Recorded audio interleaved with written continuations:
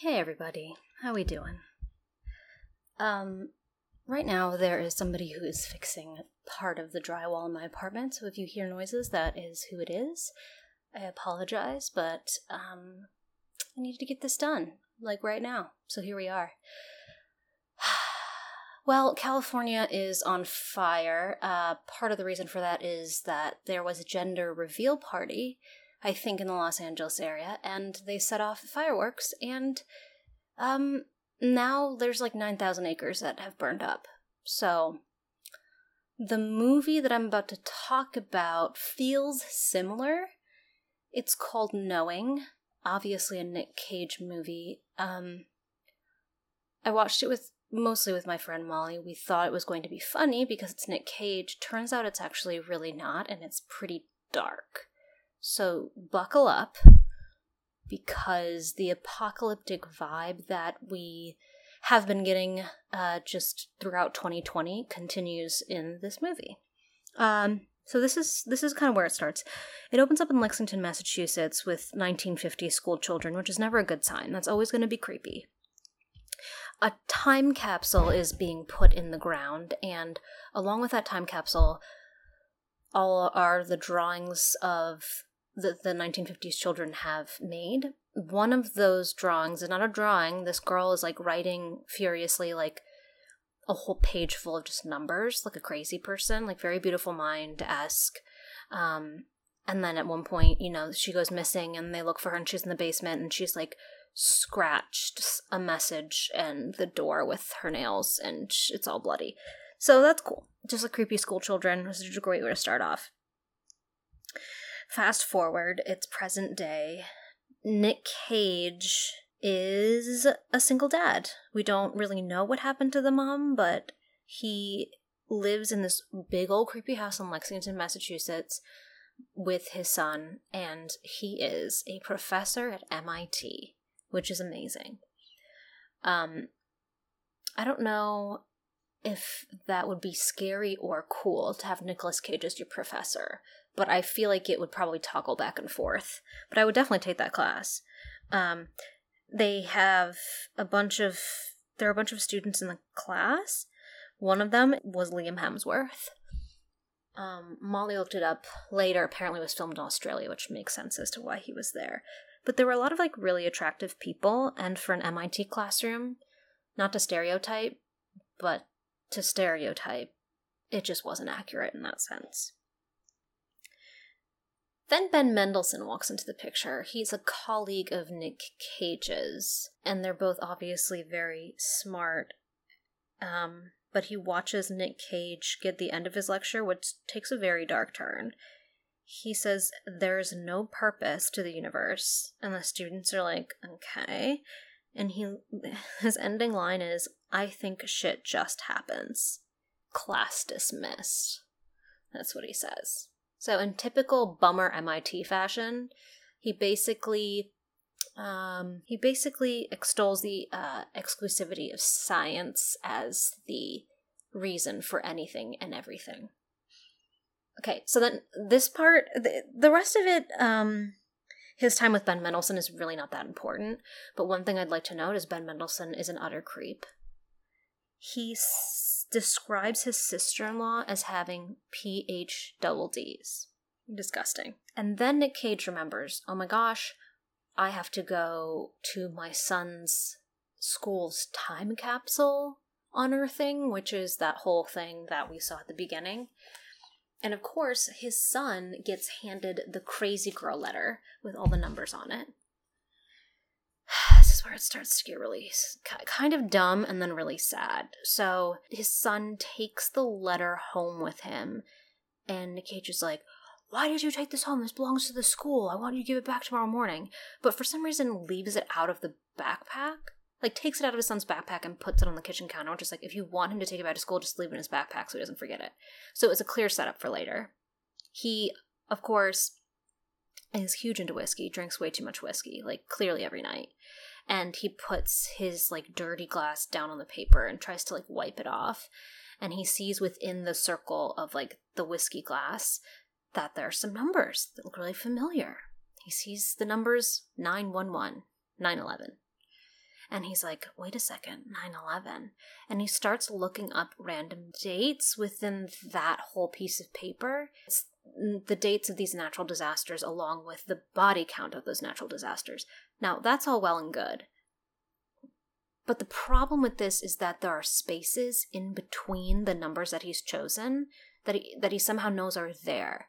In other words, like, there's 9112001, but then there's a string of other numbers. So if you're just looking at it, you don't know that that means 9/11/2001 because you're just picking out what you want to see from it.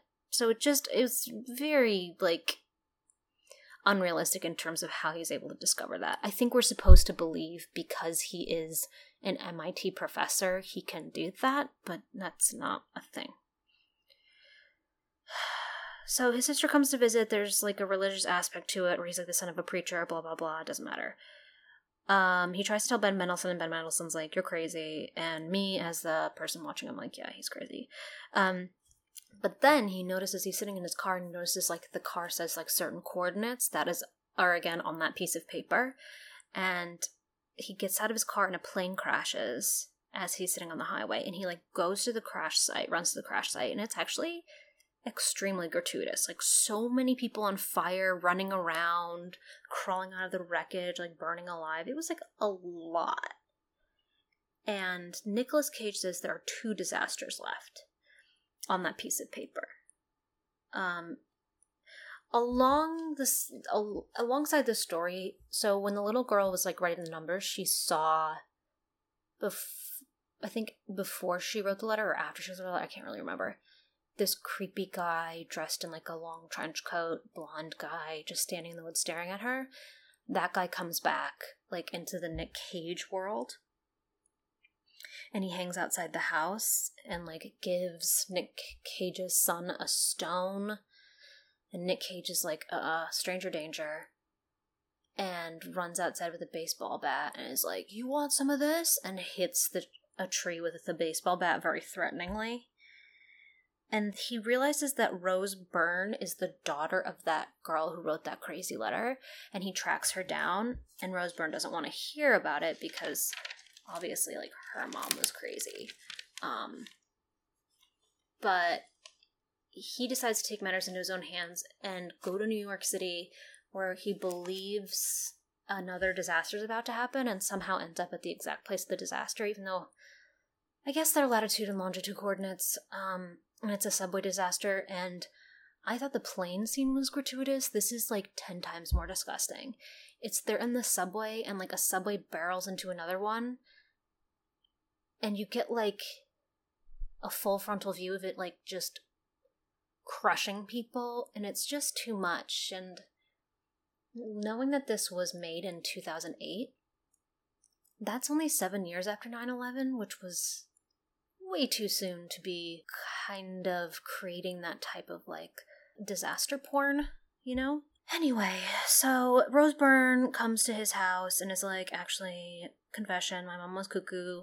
I really need help trying to figure out, like, what the deal was because she told me the date of when I was going to die. I'm going to cut this, like, really, really short, guys, because it's weird and it's dark and it's convoluted. This movie, by the way, 2 hours long. Way too long. Way too long. Anyway. So they go on all these adventures. They go to the mom's old house. The guys in the black trench coat come and follow them again, but, like, don't hurt them. They, like, come to talk to the kids. And then the son has, like, a dream that everything is burning. Like, there's the apocalypse, blah, blah, blah. Then he starts writing numbers, right? The son starts writing numbers the same way the crazy girl did. Then Rose Byrne is driving them to, like, a safe location, the kids, and the trench coat guys come and take the kids away, and Nicolas Cage, like, and then Rose Byrne dies. Sorry. She dies. And as predicted, she dies on that day. So goodbye to Rose Byrne. Just a flash in the pan in this movie. Nicolas Cage follows the son and Rose Byrne's daughter, and the kids are, like, kind of being creepy, and they're like, yeah, these people, they said they're here to help us. They're gonna help us. Like, we're gonna be safe now. Which is just weird.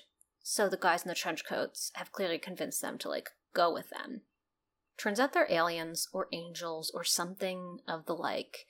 And Nicolas Cage is, like, ready to board the spaceship with the kids, and the trench coat guy basically, like, with his eyes tells him, like, buddy, like, you're not coming along. So basically they're taking these two kids to, like, create a new world, because this one's fucked. Which is fine, except it's kind of weird, because you know that they're bringing those two to procreate, and it's just really strange. And they get taken into a spaceship, and Nick Cage goes and finds his religious family, and they all hug each other as the world explodes. Which I can't remember why it exploded. I think it had to do something with the sun, but I don't really remember. And the kids are, like, frolicking in a field on a different planet, like, towards a tree, which is very reminiscent of Adam and Eve. Now, I'm exhausted at the end of this movie. Like, exhausted. And I'm also really sad, because Nick Cage actually gives a very poignant performance. He's devastated by the fact that he can't go with his son. And it's honestly really upsetting. And he's like, man, I don't know. There's something about it. Like the fact that he's like, I can't come with you, and having to tell your child that, and having to reckon with the fact that you are about to get wiped out is really, really, really dark. And given, like, the current circumstances of the world, I just felt like, dang, okay, it is all over. Even Nick Cage can't save us from this nightmare. I'm sorry that was so, like, rough. But honestly, Nick Cage gives a great performance in this. He was totally normal. He didn't really have a Nick Cage freak out at any point, which, you know, sometimes I like. I like watching him when he's serious. I actually think he's quite a nuanced actor when he wants to be. I just think that he plays into crazy Nick Cage because he thinks it's what people want. Anywho, all I can say is I'm very excited for Nick Cage to play Joe Exotic. We can all look forward to that as a crazy, kooky story, although that one is quite dark as well. It will be Nick Cage with, like, insane facial hair and, like, cheetah print clothing and, like, a bedazzled cowboy hat, so I'm on board. I hope you're all having an okay Tuesday. I know times are tough, but, you know, you can always turn to a Nick Cage movie to lift your spirits. Just not this one. Okay? Goodbye.